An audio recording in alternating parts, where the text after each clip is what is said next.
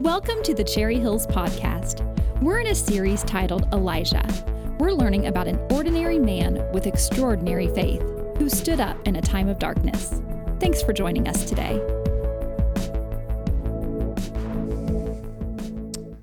Well, before I start this morning, I just wanted to mention something that was happening this last week in our church. Our staff got to get away on a retreat at one of the camps here in Springfield, and I just have to say it was such a breath of fresh air to get out of survival mode with COVID and start to dream again where God may be leading us as a church in the years and weeks to come. So looking forward to sharing more about that with you.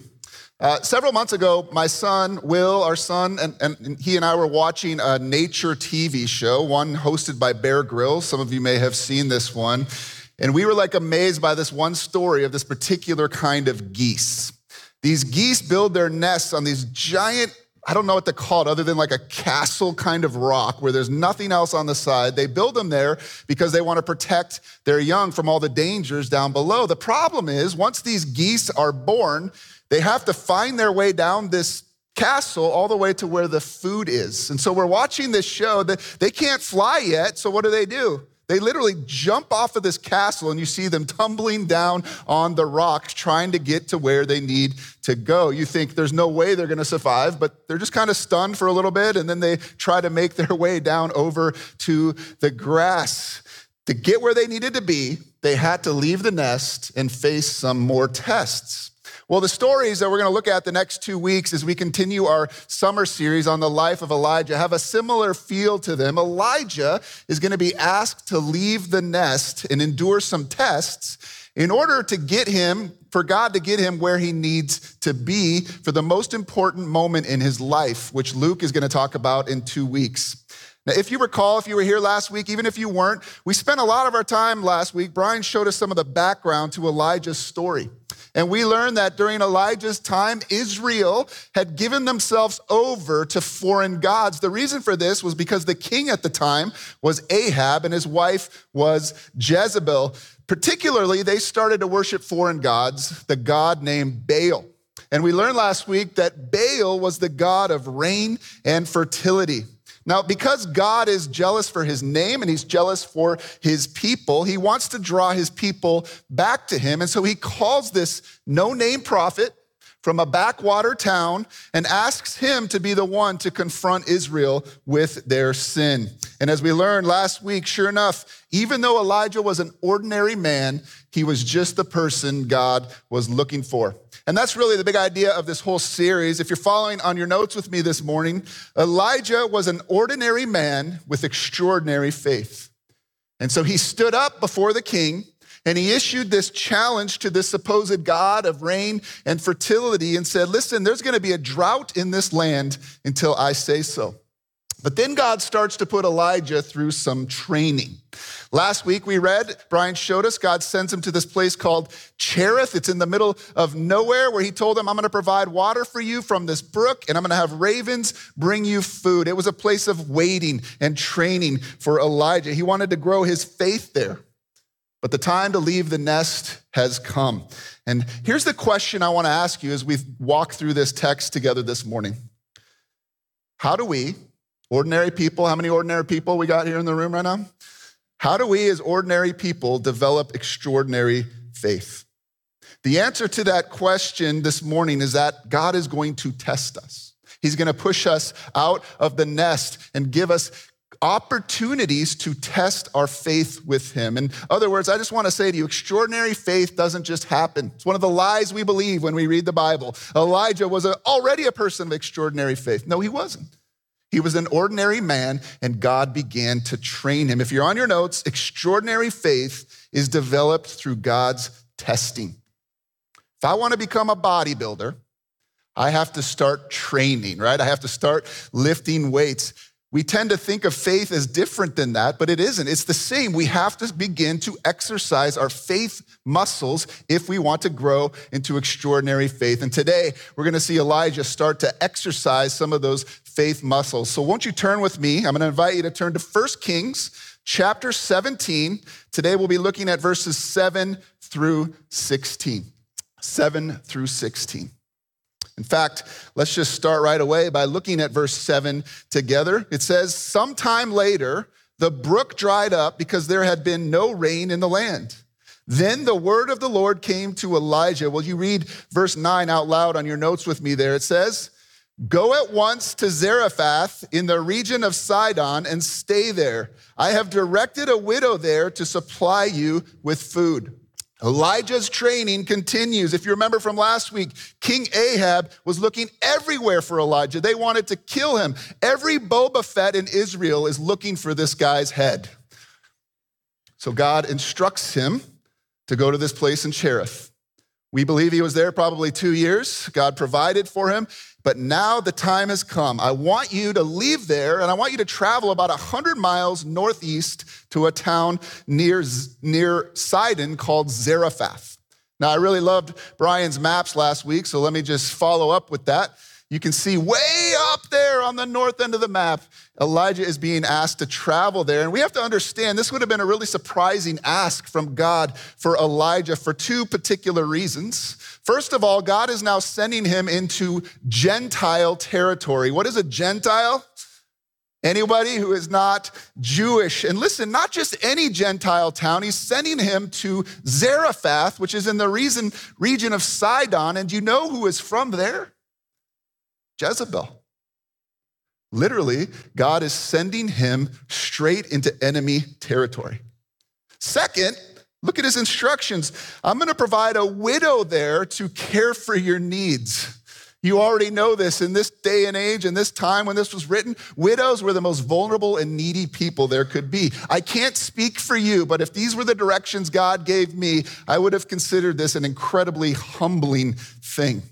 Instead of saying, I want you to go and provide for this needy widow, I'm going to send you to a widow so that she might provide for you.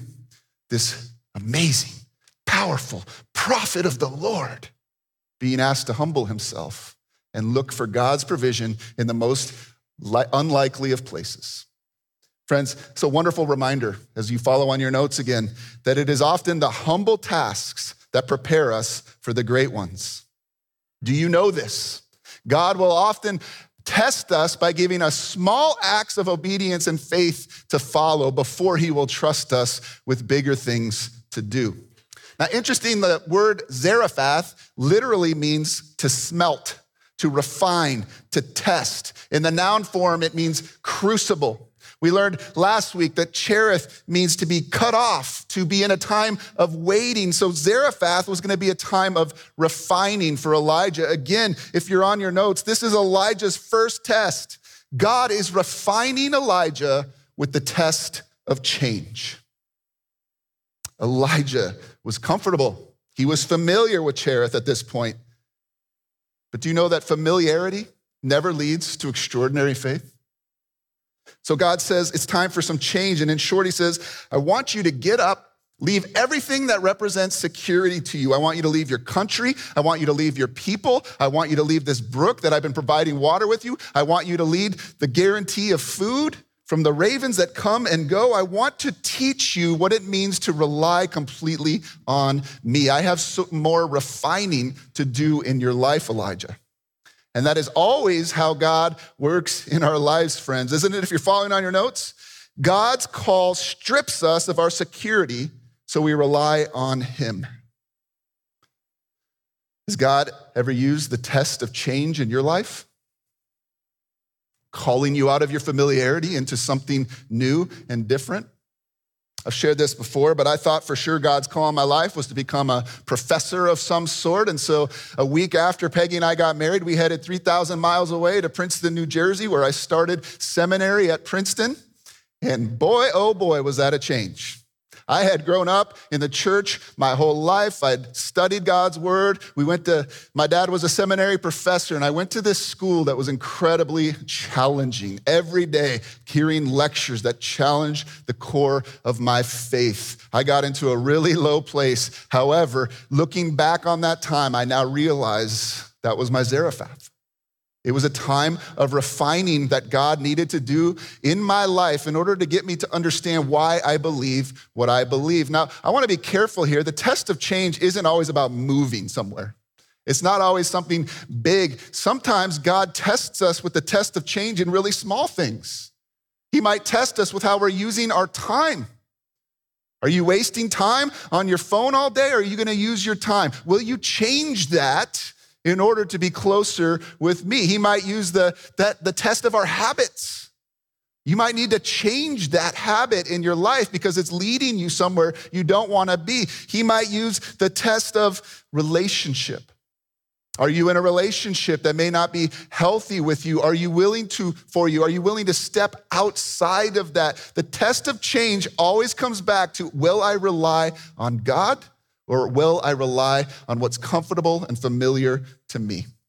I love what Watchman Nee, one of my heroes, says in regard to this test. You can read it on the screen with me here. He says, because of our proneness to look at the bucket and forget the fountain, God has frequently to change his means of supply to keep our eyes fixed on the source. And he uses the test of change. As Brian talked about last week, Elijah remained at Cherith probably 2 years, but the brook dried up because of the drought. Now, here's a very important question to ask yourself in your life. Could God have kept the brook flowing with water? No? Yeah? Okay. But he had further training in mind for Elijah, and he uses change and challenge to do it. Let me just pause here and mention a lesson God wants us to learn. If you're on your notes, we cannot develop extraordinary faith without leaving our comfort zone. One of the reasons we don't see great things in our life is because we refuse to make change. Too many Christians settle for less than what God wants for us because we're happy in Cherith. It's familiar, it's comfortable, and yet we haven't even noticed that our spiritual brook has dried up. I love this story. I love that of all people, God asks this poor widow to provide for Elijah to make himself dependent on her leads to the second test we see in this story, the test of God's faith in God's provision. Let's pick up the story in verse 10. So he went to Zarephath. When he came to the town gate, a widow was there gathering sticks. He called to her and asked, would you bring me a little water in a jar so I may have a drink? As she was going to get it, he called, and bring me, please, a piece of bread. As surely as the Lord your God lives, she replied, I don't have any bread, only a handful of flour in a jar and a little olive oil in a jug. I am gathering a few sticks to take home and make a meal for myself and my son, that we may eat it and die. Elijah said to her, don't be afraid. Go home and do as you have said, but first make a small loaf of bread for me from what you have and bring it to me. Then make something for yourself and your son. For this is what the Lord, the God of Israel, says. The jar of flour will not be used up, and the jug of oil will not run dry until the day the Lord sends rain on the land. Woo. Now, I believe Elijah has already passed this test. He went to Cherith. He trusted that God would provide through the brook and through the ravens. However, he now has to convince a widow who doesn't even believe in his God. Did you notice she calls him your God? That his God will provide for her, that she just needs to trust in his provision. This is a second test all of us are going to face if we choose to follow Jesus. If you're on your notes, God will test our faith in his ability to provide. Can I get an amen to that? I grew up in a home that always felt like we didn't have enough, always on the edge. And so I grew up for money. Money means security for me, right? And so for me, I have to get enough money in the bank before I can feel secure and safe. And one of the things I've noticed, I'm not saying I like it, but I've noticed, is that whenever I'm almost at that point where I think, oh yes, we're almost there, something major happens in our life. It's like God reminding me, I can't base my security on what I have. I can only base it on him. I have to rely completely on God. Put yourself in this widow's shoes right now. Really do it. You got enough stuff left for one loaf of bread. And this prophet that you don't even believe in his God is trying to persuade you to make a loaf of bread for him, trusting that the Lord he serves will provide. I think that's the best part of the story, don't you? Elijah asks that she feed him first. If you're a parent in this room, tell me how that would feel to you. I want you to feed me first. No. I'm going to feed my son first. But Elijah says, nope, trust God first and then watch him provide. That is always how God works in our lives. If you're following on your notes, God often asks that we trust him first and then he provides. I will say that again. God will often ask you to trust him first before he provides. He wants us to get to the point where we are relying completely 100% on him, even if it seems illogical in our lives. But I've noticed at this moment of truth, when God asks me to trust him, I can usually come up with 3 pretty good excuses of why not to. Let's walk through these. The first one, if you're on your notes, is the excuse of our situation. I already said this, the weakest, most vulnerable people in the land at the time were women, and even weaker were widows. They were at the bottom of the socioeconomic ladder. And yet to this person, the Lord asks, I know your situation, but will you trust me? Will you step out in faith and trust me to provide? And I just want to pause here and say, for some of you here this morning, this is the only message you need to hear. It's time for you to get up, to stop mourning. It's time for you to stop blaming your parents for where you find yourself in life. It's time for you to forgive. It's time to leave the past behind. It's time to stop whining and complaining and being critical. I've watched 15 years of kids' sports now. One of my favorite things is when the kids come over and say, it's the ref's fault. 2% of the time, maybe, there was a terrible referee. And we laugh at that. We roll our eyes. But I do the same thing. It's my situation's fault. It's my parents' fault. It's this person's fault. Listen, just because you were born or find yourself in a difficult situation, I just have to say to you, God is not limited by that. Being a widow meant she was a nobody. That never stops God's work. I could give you example after example in history of God choosing the nobody who was willing to step out in faith to do extraordinary things, trusting he would provide. Have you ever heard of Dwight Moody, D.L. Moody? Probably the most famous preacher in the United States. Did you know he was born as an orphan? That he had a stammering problem. He wasn't even a good speaker. People would make fun of him, and yet God changed his life, and he stepped out in faith and brought thousands of people to faith in Jesus Christ. I think we have a tendency today. This is how secular people think. We shouldn't think this way, but we think that God wants to call the person with the right background, the right training, the right social status, the right relationships, the right education, the right upbringing. Those are the people God is looking for. Like when Justin Bieber became a Christian, hallelujah. That's how God works. And God will certainly work through Justin Bieber's faith life. However, some of us find ourselves so disappointed with our situation, we think God has no purposes for me. I got to become all these things, famous, rich, popular, whatever, before God could possibly use me. And God says, no, it's the opposite. Every person I've redeemed, there is a work I have for you that only you can do. So don't allow your situation to keep you from fulfilling that call. Don't settle for something less. God is never limited by our situations. Amen? Second excuse I relate to very deeply is the excuse of fear.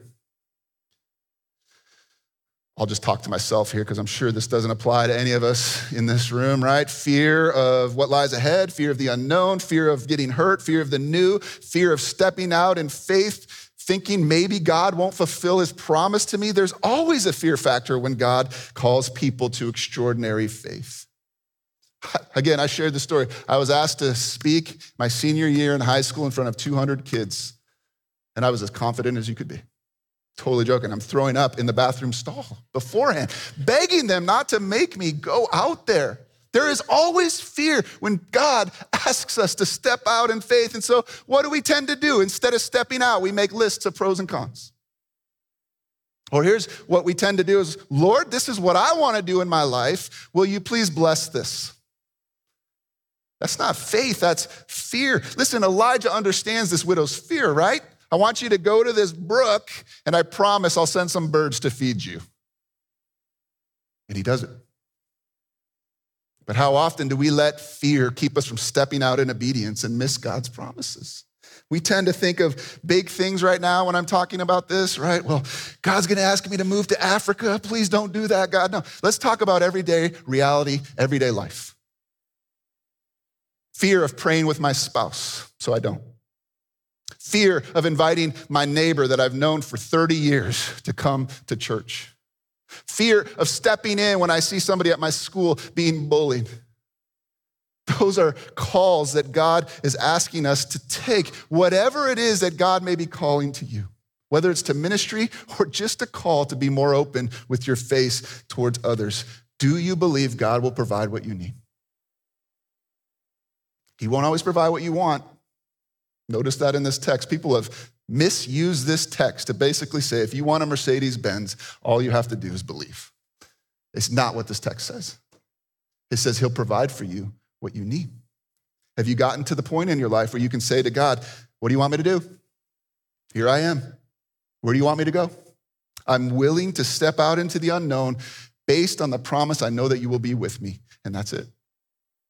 I don't need any guarantees because I know you will give me what I need.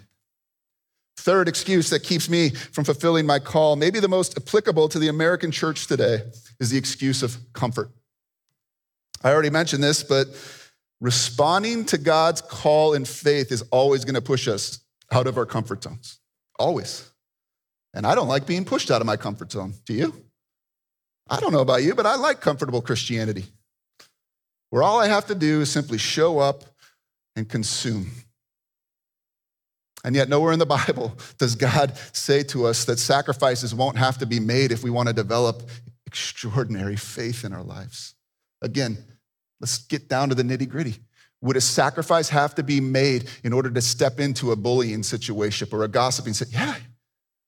You could be looked down on. You could be shunned from the group. Would a sacrifice have to be made if I decide to invite a neighbor to join me at church? Yeah, they might laugh in your face. You don't know.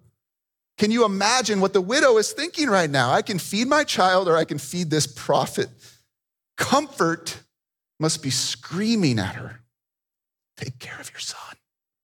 Take care of your son. Again, don't miss this. Could God have provided a barrel of flour and buckets full of oil? In fact, let's go further. Could God have provided them any food that they wanted on the face of the earth? Absolutely 100%. But if he had done that, would there have been any need for them to keep trusting him day by day to be their provider? It would have never led them to have extraordinary faith. I thought about this in the context of our own culture. We live in a land flowing with milk and honey, and there are so many good things to be grateful for about that. And yet I wonder sometimes if it doesn't have some downfalls, namely that we have no need to rely on God's provision. It's so easy to get sidetracked from the mission God has for me. This is, as C.S. Lewis once said in Screwtape Letters, one of Satan's great tactics for Western Christians. We always think Satan's going to come after us with these huge, giant things in our lives. But friends, if he can keep us distracted with pleasures and comforts, he knows we will take no ground for the kingdom of God. In Screwtape Letters, I'll quote this. Screwtape Letters is basically a satire of a head demon talking to one of his understudy demons. And here's the head demon. You will say that these are very small sins, and doubtless, like all young tempters, you are anxious to be able to report spectacular wickedness. But do remember, the only thing that matters is the extent to which you separate the man from the enemy. That enemy in this case is God. It does not matter how small the sins are, provided that their cumulative effect is to edge the man away from the light and out into the nothing. Murder is no better than cards if cards can do the trick. Indeed, this is chilling. The safest road to hell is the gradual one, the gentle slope, soft underfoot, without sudden turnings, without milestones, without signposts. I've noticed when everything's going real well in my life, when I have all I need, when the road is clear, I rely on my own wisdom. I rely on my own resources. I rely on my own abilities. I rely on my own energy. And this is exactly why God tests us with this. When the times are most bleak for you, when the brook runs dry, when there's only enough oil and only enough flour for one more piece of bread, are you going to rely on your own resources at that point? Are you going to trust that God will be my provider, give me exactly what I need? I read this awesome story. In 1990, a man in Ottawa, Canada, robbed a bank for $6,000. He was caught and arrested, and they discovered that the gun he used to rob the bank was an antique worth $100,000. What the man didn't know is that he had more than he needed. And I wonder sometimes, is that how we live? Living for the 6,000, pursuing the 6,000, instead of trusting that God will provide the 100,000? What does the widow choose? Excuse of her situation, fear, comfort? Let's read verse 15 together out loud on our notes there. It says, she went away and did as Elijah had told her. So there was food every day for Elijah and for the woman and her family. Then verse 16 says, for the jar of flour was not used up and the jug of oil did not run dry, in keeping with the word of the Lord spoken to Elijah. If you're on your notes, the widow stepped out in faith and obeyed God's word. Faith. We say that word a lot as Christians, don't we? Faith. But what is it really? Does faith just mean blindly accepting something as true? Well, here we see that faith is not simply believing something is possible. Faith, real faith, is doing what God asks us to do, trusting that he will provide. The third test of faith, friends, if you're on your notes, is that God will test our faith by waiting for our obedience to provide. We see this in Elijah and the widow, right? They believed God's word to them. They acted on it. And then he provided. One of my devotionals from this week, I read this awesome quote from Dallas Willard. I think it sums up faith beautifully. We don't believe something by merely saying we believe it, or even when we believe that we believe it. I like that. We believe something when we act as if it were true. You see, here's the thing about faith. Faith always requires action.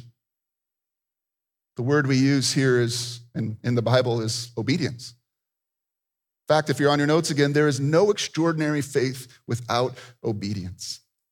The two go hand in hand. It is only when the widow acted in faith that God showed up and provided what she needed. This is one of the most important things we need to learn as Jesus followers. We can't show movie clips right now because we are live streaming, but if I could right now, I'd show that clip from Indiana Jones. You remember? When he's trying to get across this chasm, his dad wrote him this book and he says, promise, son, if you just step out into that chasm, there's this invisible bridge that will catch you. When did his faith actually start? When he stepped out in faith, believing what his dad had written in his book. Interesting, our dad has given us a book as well.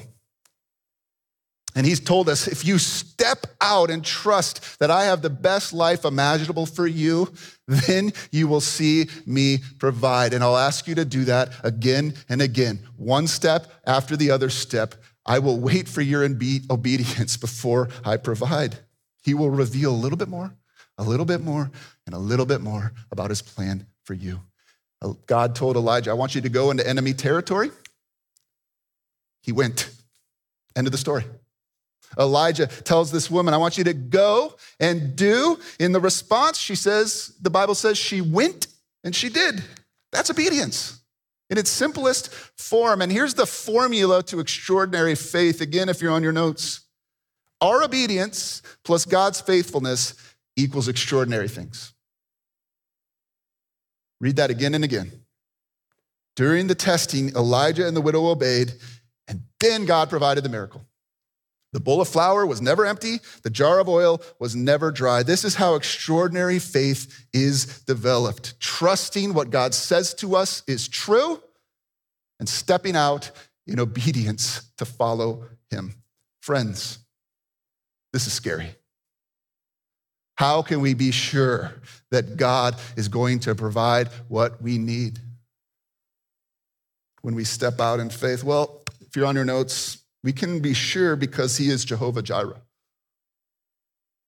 which means the Lord who provides. This is one of God's names. This comes from Genesis 22 when God asked Abraham to step out in faith in a major way and sacrifice his one and only son. And Abraham steps out, he brings him to the mountain, he takes the knife, he's ready to sacrifice him. God steps in and says, now I know your faith. And he looks and there's this ram in the thicket over there. God provided what he needed. And at that moment, Abraham describes him as Jehovah Jireh. He is the Lord who provides. Same thing with this widow.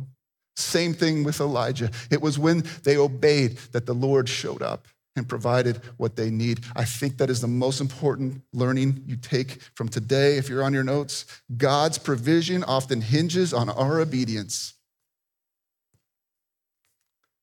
This is the truth so many American Christians need to discover today. God exhausts our resources, so we have to rely on him. This is all a part of God's training to move ordinary people. How many ordinary people are in here? This is all part of his training to move ordinary people to extraordinary faith. So let me ask you, will I step out in obedience, expecting God to provide? Now, my temptation at this point is to give 30 examples of where you might want to do that in your life. But I believe if you're following Jesus, you have Jesus' Spirit in you right now. And because you have that, Jesus wants to lead you and guide you. He wants you to trust him. And so in just a couple moments right now, we're going to take some time just in some silent, reflective prayer. And I really believe if you open yourself up to Christ in you, the hope of glory, he will show you, here's where I'm asking you to step out in faith, to trust me that I will provide for you in this situation. And I just want to say before we do that, whatever he's asking, don't panic. Don't worry. Don't let your situation or your fear or the comfort keep you from stepping out and obeying God's word, because he is Jehovah Jireh. He will provide what you need. Amen? Let's pray.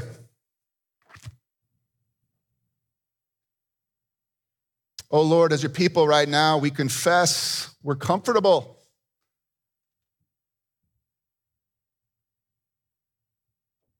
We can be apathetic. We don't expect as ordinary people that you would want to do something important in us and through us. We believe the lie that you choose extraordinary people. Instead of believing that if I am redeemed, there is a work that only I can do by faith, in obedience, that you're calling me to. And so right now I pray for my brothers and sisters in this room, those who are watching online, as we just spend some time with you. Would you show us where you might be asking us to step out and believe that you really are Jehovah Jireh, the Lord who provides.